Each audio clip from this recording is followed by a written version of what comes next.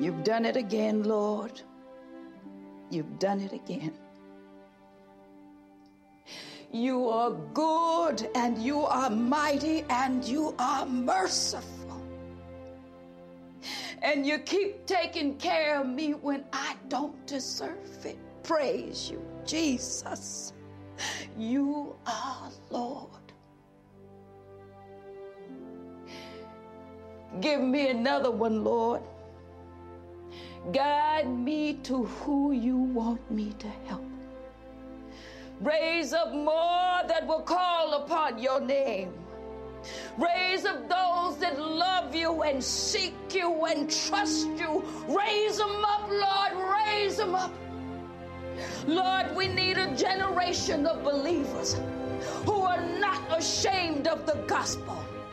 We need an army of believers, Lord, that hate to be lukewarm and will stand on your word above all else. Raise them up, Lord, raise them up. I pray for unity among those that love you. I pray that you open their eyes so that they can see your truth, Lord. I pray for your hand of protection and guidance.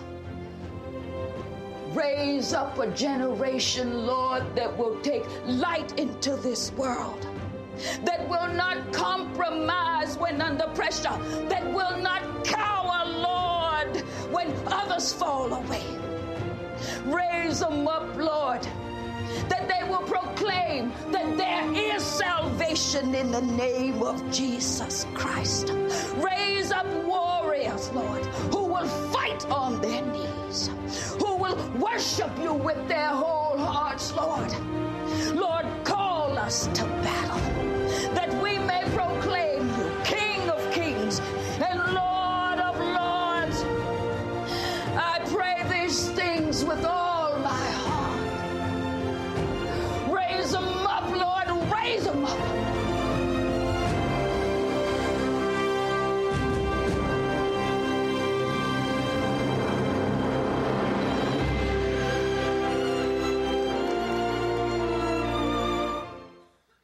Amen.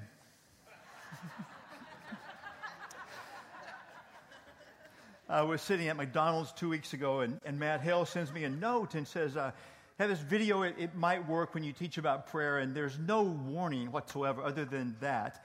And so I open it up there at McDonald's, and almost immediately I start to leak.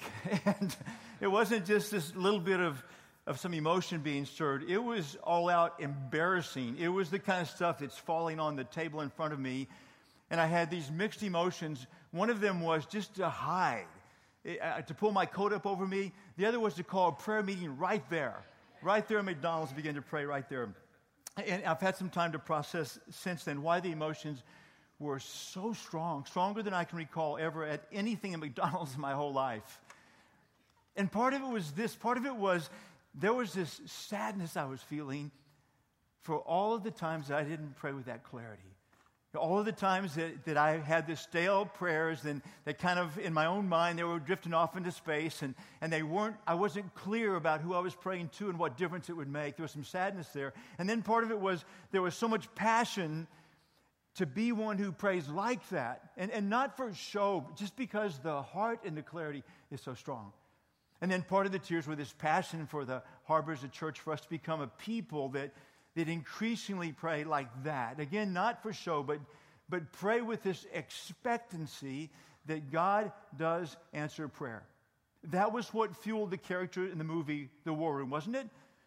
She had this expectancy because God had answered prayers before, and that was his character. He'd done it through biblical times. She expected when she prayed, God would answer prayer. That's why she prayed like that.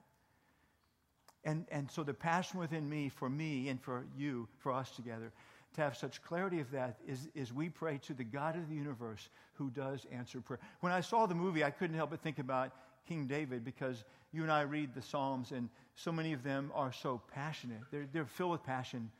And I think the place that spells out why he prayed that way is in Psalm 5, verse 3. It says this: "Listen to my voice in the morning, Lord.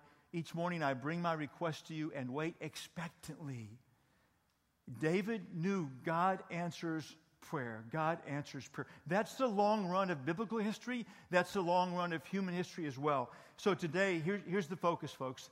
The focus is that God does answer prayer. The question is how he does it. Now, let me step back and say it's a special Sunday because this Sunday is one of the few in the year that we have the 4th and 5th graders in the room. And if you're a 4th and 5th grader, we are thrilled you're here. I am thrilled you're here. No better topic. Yeah, welcome to this room. Welcome to this room. No better topic for you or for me or for all of us than prayer. And so if you're here, I'm so glad you're here. If you're sitting beside a mom or dad, so glad you are. You guys can hear this together, that God answers prayer. Now, a few weeks back, Weston talked profoundly about prayer, teaching about Hezekiah's life. And the heart of the message was that the most important thing about prayer is intimacy with God. Above all else, God longs for us to be close to him, drawn to him, intimate with him. That's the biggest piece of prayer. And that is so crystal true. Now, in that intimacy, it's not a balanced relationship, is it? It's not an equal relationship. It's the Creator on one side. It's those of us created on the other side. On the one side, it's the one that has all wisdom and all knowledge and all power and perfect love and perfect righteousness on one side, and the rest, and us not so much any of that. It's not this balanced relationship, is it? There's one who has every answer and all power, and then we're sitting on the other side without any of that. And the good news is that God yearns for us in this intimacy. He yearns for us to look to him, to lean on him, to ask him for help. It's a place that Jesus says, I want you to ask and to seek and to knock. Paul would write it this way in Philippians chapter 4, verse 6. He would say, don't worry about anything. Instead, pray about everything. Tell God what you need and thank him for all he's done. The God of the universe is saying, come to me, tell me, ask me. Ask me the things that you need help with, the things you want answers for, the things that you can't do on your own. Ask me about that. So this is about he does answer those prayers. There should be some urgency that we have beyond what we might generate if I don't mention one more piece of this, and that is this, is that we live in a world at war. I'm not speaking about country against country. I'm speaking about an enemy that Scripture speaks of, who is our enemy, Satan. And he is so much more than we are, but so much less than God is. And this should bring great urgency to us. Paul writes about it in Ephesians chapter 6. He would say this final word, be strong in the Lord and in his mighty power. Put on all of God's armor so that you'll be able to stand firm against all strategies of the devil. For we're not fighting against flesh and blood enemies, but against evil rulers and authorities of the unseen world, against mighty powers in this dark world, and against evil spirits in the heavenly places. It ought to add just so much urgency to the prayers that we have. And then Paul follows this section with this. Now, in verse 18, he says, because of this risk, because of the war, pray in this spirit at all times and on every occasion. Stay alert and be persistent in your prayers for all believers everywhere. So God does answer prayer. How? I was reading again what I've read many times, that he often answers prayer in 4 ways. And you may recognize some or all of these. One way is he answers yes. Or another way is he answers no. Or another way he answers wait. Or another is, you got to be kidding me. And I've prayed some of those, you got to be kidding me prayers, I'm sure. But that's what this one writer was saying. And part of it was very true. Part of it was in jest. But I want to give you 4 other ways in which God answers prayer. The first is this: God answers prayer in love. God answers prayer in love. Matthew 7, verses 9 to 11. Jesus says, you parents, if your children ask for a loaf of bread, do you give them a stone instead? Or if they ask for a fish, do you give them a snake? Of course not. So if you sinful people know how to give good gifts to your children, how much more will your heavenly Father give good gifts to those who ask him? God answers prayer. He always answers it in love. It's important to understand the definition of love.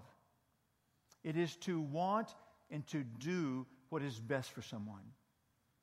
Love is to want and to do what is best for someone. It's not to want and do what someone wants. It's to want and do what is best for someone. So it means that God prioritizes our needs above our wants. When we pray to Him, when we make our ask of Him, because He loves us, He'll prioritize our needs above our wants. But He always answers our prayers in love.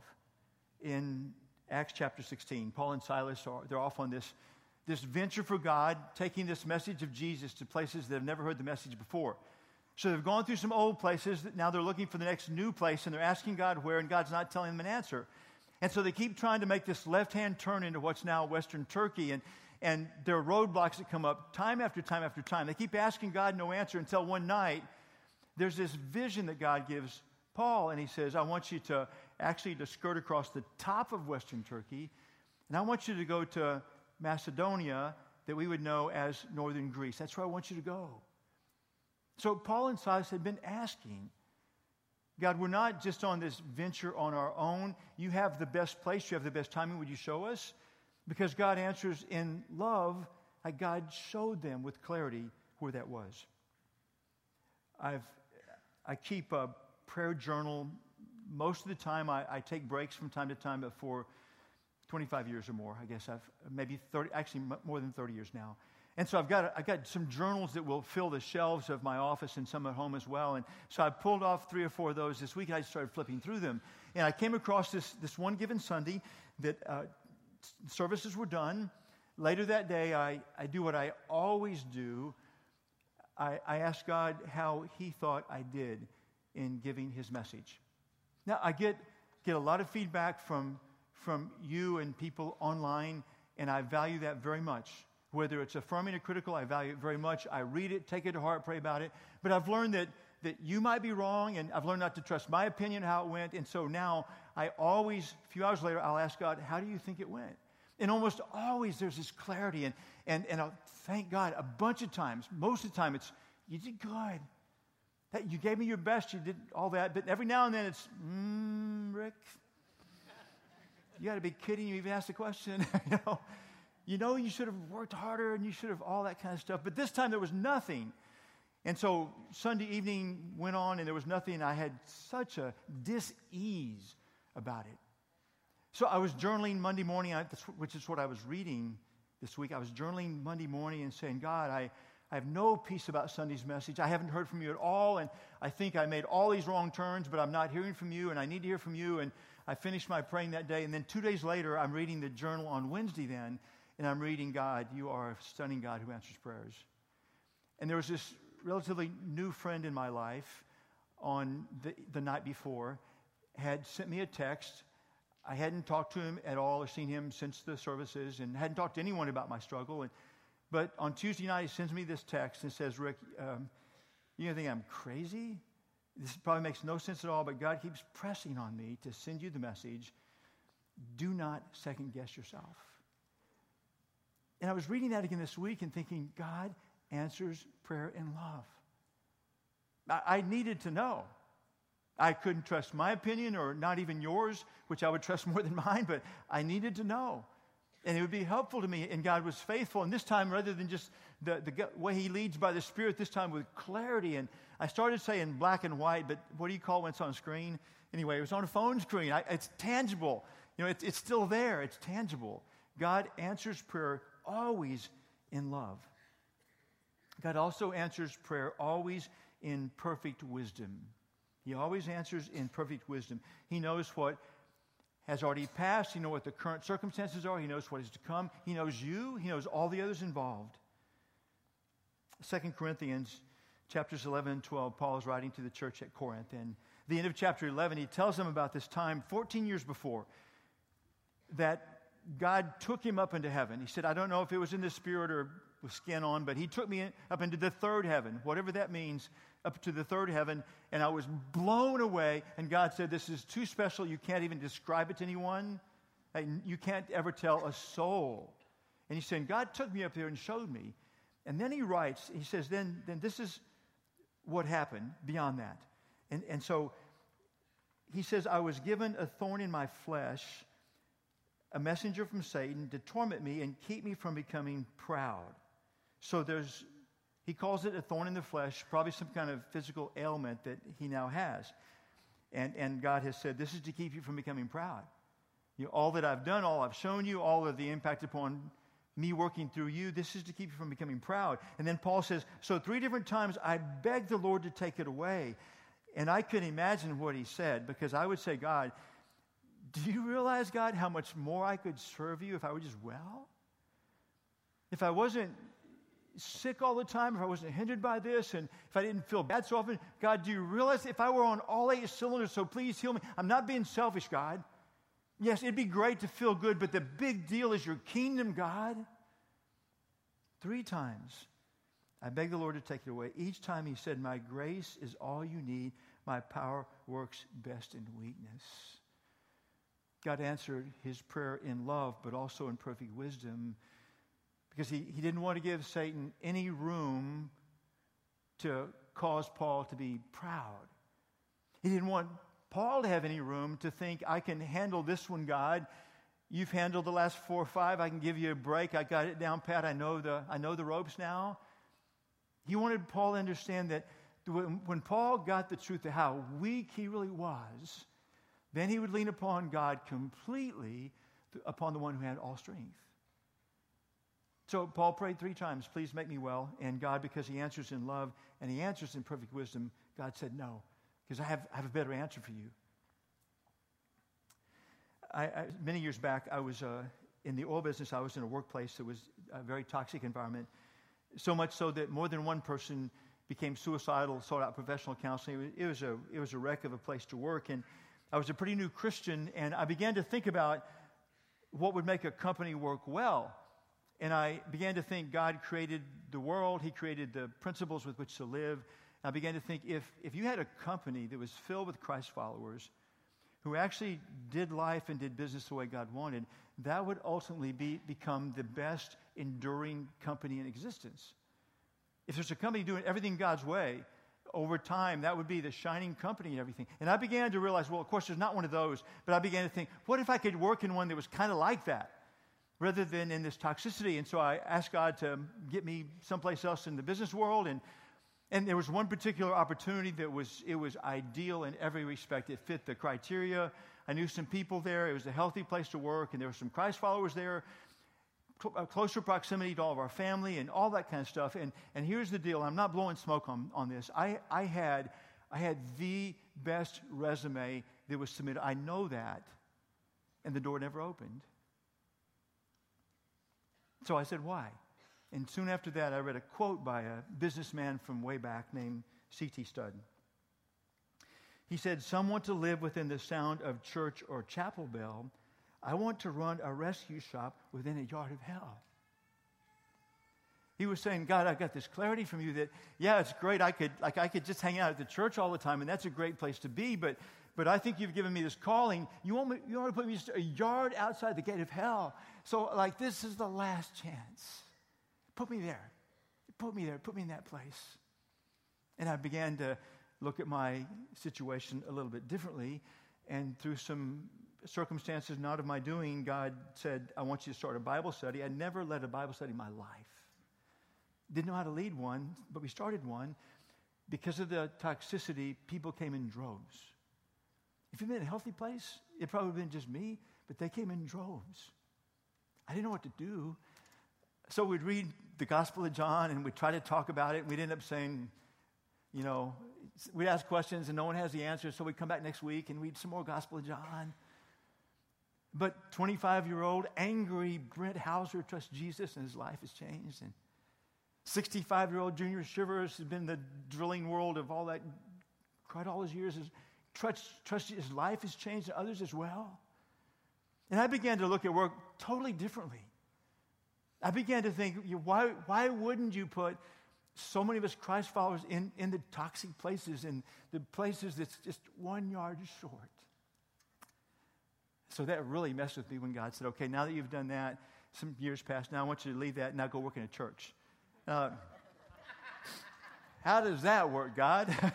Did I mess up a yard outside of hell? Did I mess up really badly? How does that work? And in fact, he showed me again and again and again to do that. But my last request to him was this. You have to promise me, if I do that, if I go live in the church, that there'll be at least one more person in heaven when I'm done, that if I stay here 1 yard outside the gate of hell. You have to promise me that. See, but God always answers prayer. And he answers it in love and in perfect wisdom. He knows everything that's past. He knows everything current. He knows everything to come. He knows you. He knows everyone around you. He always answers prayer in wisdom. God also always answers prayer in power. In Acts chapter 12, it's not long after the resurrection and Jesus' ascension to heaven. And the Apostle James is arrested and beheaded. And it causes such a massive celebration in Jerusalem that Herod decides to arrest Peter to do the same to Peter. So Peter's arrested, and then it says in Scripture, it says the church began to pray fervently for Peter. And then it says the night before he's to come to trial then, that Peter's in jail, and he's chained up to 2 other guards, and then there are 2 other layers of guards that are there. But this angel shows up in the middle of the night and breaks the chains and gets Peter past the guys he's chained to, and past 2 sets of waking guards as well, and frees him from this. And the irony is, he actually then, he finds his way to where the church is meeting, and they're praying for him right in that moment. And he knocks on the door, and this servant girl goes to the door, and he's hollering, it's Peter, open the door. And she opens the door, and it's him. She can't believe it. So she slams the door in his face, leaves him outside. And she goes in, and she tells the people who are praying, God of all power, God of all might, God of all goodness, free Peter. She walks in and says, Peter's freed. And they said, no, he can't be. Let's keep on praying. And they do. They keep on praying. And Peter is knocking at the door again. It took twice, and he comes in, and they realize, oh, wow, God actually has the power to answer those kind of prayers. God has whatever, if God's going to act in love and perfect wisdom, whatever power is needed to carry that out, he always brings that power. He always brings that power. I prayed for a lot of sick people through the years, and you probably have as well. 2 times I've been praying for someone who's in an operating room, and the message came out from the operating room that the person was dying and there's nothing that could be done. And both of those cases, first one was Marie's dad, and I prayed for 20 minutes fervently, and all of a sudden, unexpectedly, I feel God say, you can quit praying now. It's out of the blue. And I would find out 10 minutes later that was the very moment that his heart revived. And the doctor said a miracle of God came back to life. And I think God does those a lot, but in that particular one, he showed me it was him. It wasn't just a chance thing. He showed me, he said, when I was praying, he said, it's done, you quit now. So 10 years pass, and I'm at a hospital, and there's a man in surgery, and I'm with a family praying, and the word comes from the hospital, from the operating room, that the man's dying and there's no hope. And I should have stayed with the family, but I didn't have enough sense, so I went down to the chapel and was praying in the chapel. I was praying, God, heal him, heal him, heal him. And as had happened a decade earlier, I felt suddenly, unexpectedly, I wasn't looking for it, I felt God say, stop praying now, it's done. So I went upstairs to where the family was and found out that was the very moment that Walter Gross came back to life again. God answers prayer in power. Again, he answers in love and perfect wisdom. And whatever the answer is, whatever power it takes, he delivers. I have a painting behind my desk at the office here, and it's Jeremiah 32:17. And the final phrase is there's nothing too difficult for God. Do you know that when you pray? Do you know that that's the truth? God answers prayer in power. I give you one more. God also answers prayer in light of eternity. So here's a case where Paul, he's gotten way on deep into his life now, and he's been arrested because he follows Jesus, and now he's going to trial. He's being shipped to Rome to stand before Caesar in trial, accused of being a follower of Jesus, and there's no denial of that. He won't deny it, so it looks really bad, and the betting odds are he'll get executed when he goes before Caesar and everything. So he's on the ship, and some of you know what happened. There's this massive storm that comes up, and it goes on and on and on for 14 days. And the seasoned sailors on board the ship, they know they're going to die. There's no way out of this. And so they're deep into it, almost 14 days into it. And Paul pulls them together and says, hey, I've got a message from God for you. And there's some good news. And so Acts 27, 23, 24, he says this. He says to all the people on the boat, he says, for last night, an angel of the God to whom I belong and whom I serve stood beside me. And he said, don't be afraid, Paul. Now, what's going to follow that? I mean, this guy, he's headed to Rome, be put on trial before Caesar, and then to be executed because he's a follower of Jesus. Don't be afraid, Paul. I mean, it's a perfect setup. And we know there's going to be a shipwreck.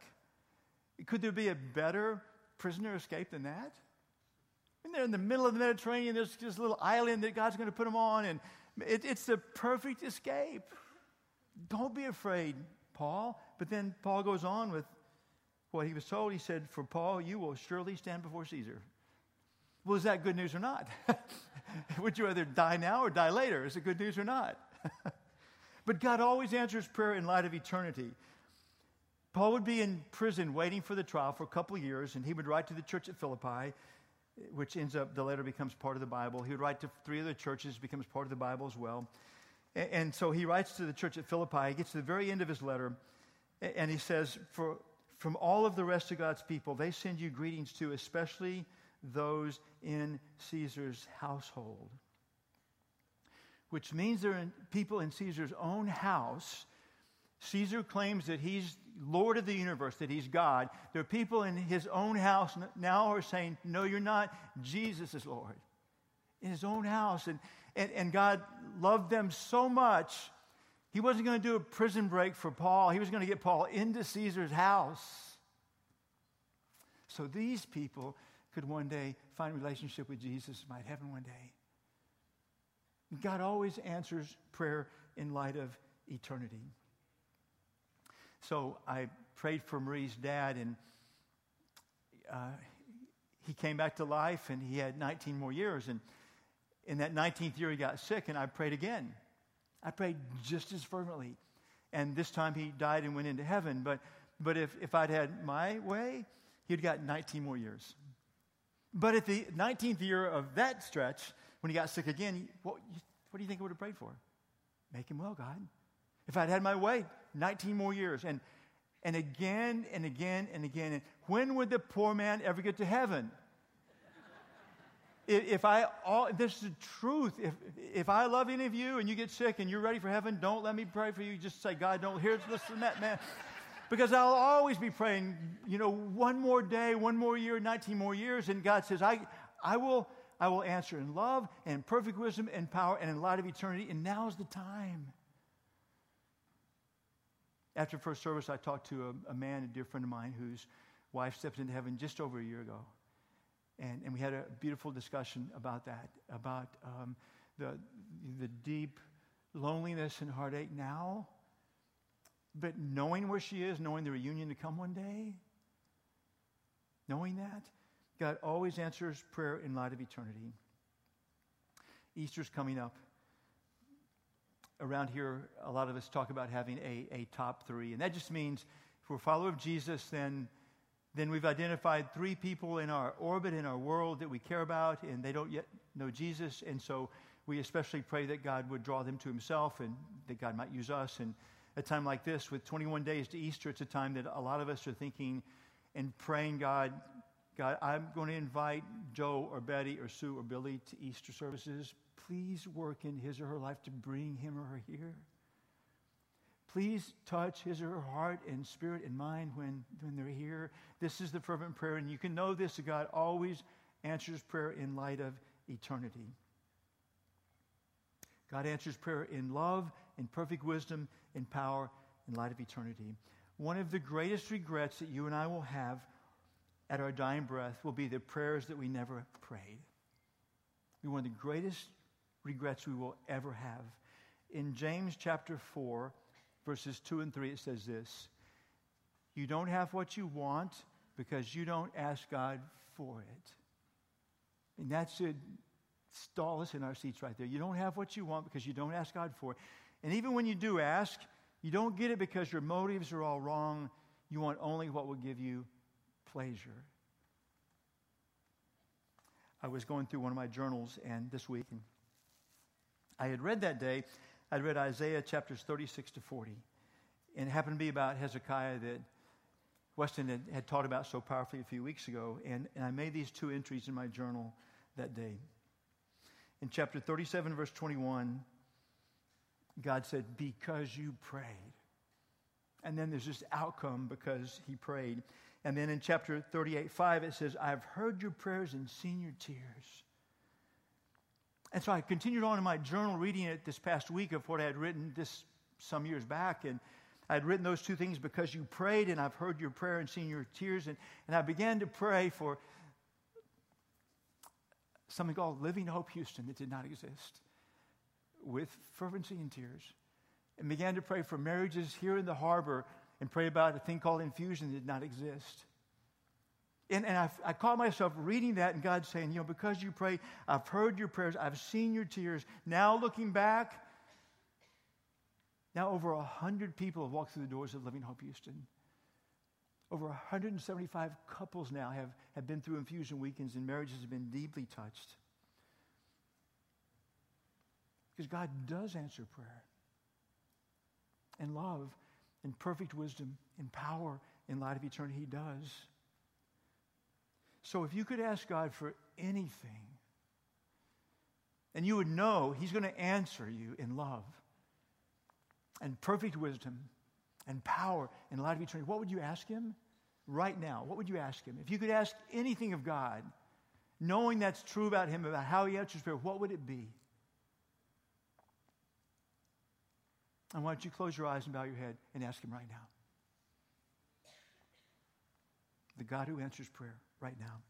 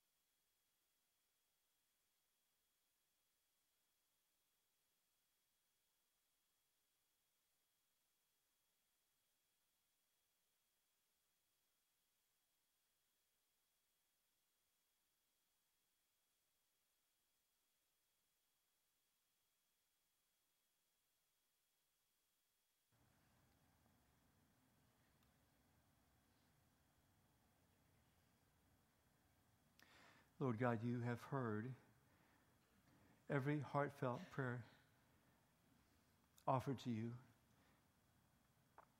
You've heard every fervent request. Where there have been literal tears, you have seen every one. You actually say you collect those in a bottle in heaven. And stunningly, God, you're a God who you not only hears, but you answer as well. You're the one who hears prayer, but you answer prayer as well. And we worship you because you answer in love and in perfect wisdom and in power in light of eternity. May we be gripped by that, Father. May that grip our hearts and souls and minds. May that stir us and inspire us. May we come to know that's just reality. May we step into that, lean into that, Father. May we be done with dried and stale prayers, Father. May there be this sense of electricity and expectancy every time we converse with you, Father. Because you're the God of the universe. And you're the God who does answer prayer. I pray this fervently with passion In Jesus' name, amen.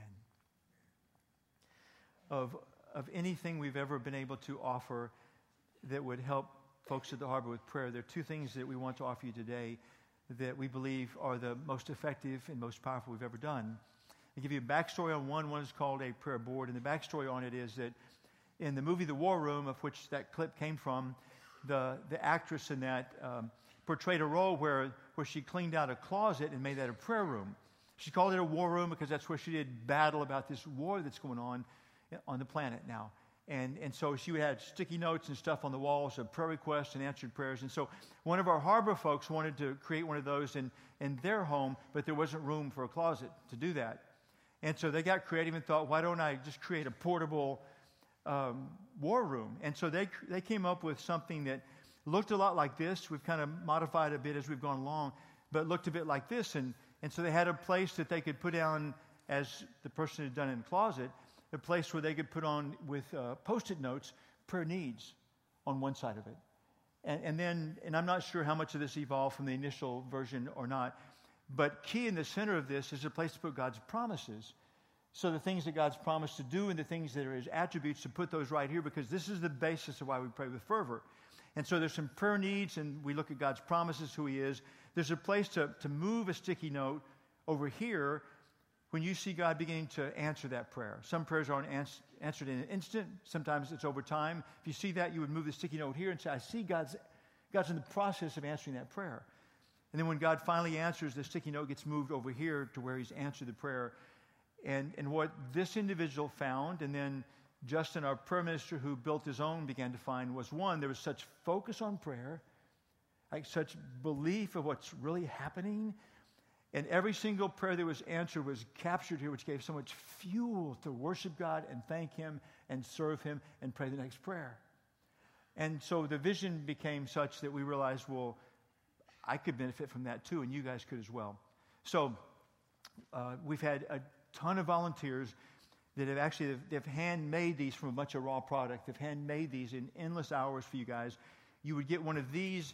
You would get also a little baggie that has the instructions to use the board, and then Post-it notes as well. You get these. And so these are actually in the doors going to the outside, and we'd ask you for a $5 donation just to cover cost, and also gives you a little skin in the game with it. But if you don't have the money and you would use one of these, take one of these for your family perhaps. Maybe it's one the whole family uses, and you share the requests and the answers and all. Or maybe take one for yourself as well with it. So this is outside the doors. The thing that goes with it is this prayer journal that's been written right here in-house as well. And of course, there's an intro sheet, and there's some instructions about the board. But then there's 21 days of prayer devotions in it, beginning tomorrow, leading right up to Easter. 21 days of prayer devotion in it. And then the appendixes at the back that we have there will be ones you'll want to keep this and refer to this for a long, long time to come. Because included in it are many of God's promises, included are God's attributes, included are the hindrances to our prayer, included are the things that make our prayers more God-honoring. Included in it are sample ideas and prayers to pray for a wife or a husband or a child or for a friend who doesn't know Jesus. It's an endless resource for you here. And these are free. They're right behind the sound booth right here in this room, bunch of baskets. And so I would urge all of you, pick up one of these, and then if you could use one of these, and on your way out, when you walk outside the doors, grab one of these as well. And our thought is that God will use these just to fuel even more, wherever you are now, even more the reality and the power of engaging with God in prayer. So let me pray for us, and then I'll dismiss you, and you guys can make use of those. Father, again, what a stunning God you are. Help me never forget what actually is happening when I pray. And what can happen when I pray as well. Help me pray accordingly, and may that prayer be the same for everyone in this room, and may it be so. In Jesus' name, amen. Thank you, friends. God bless you.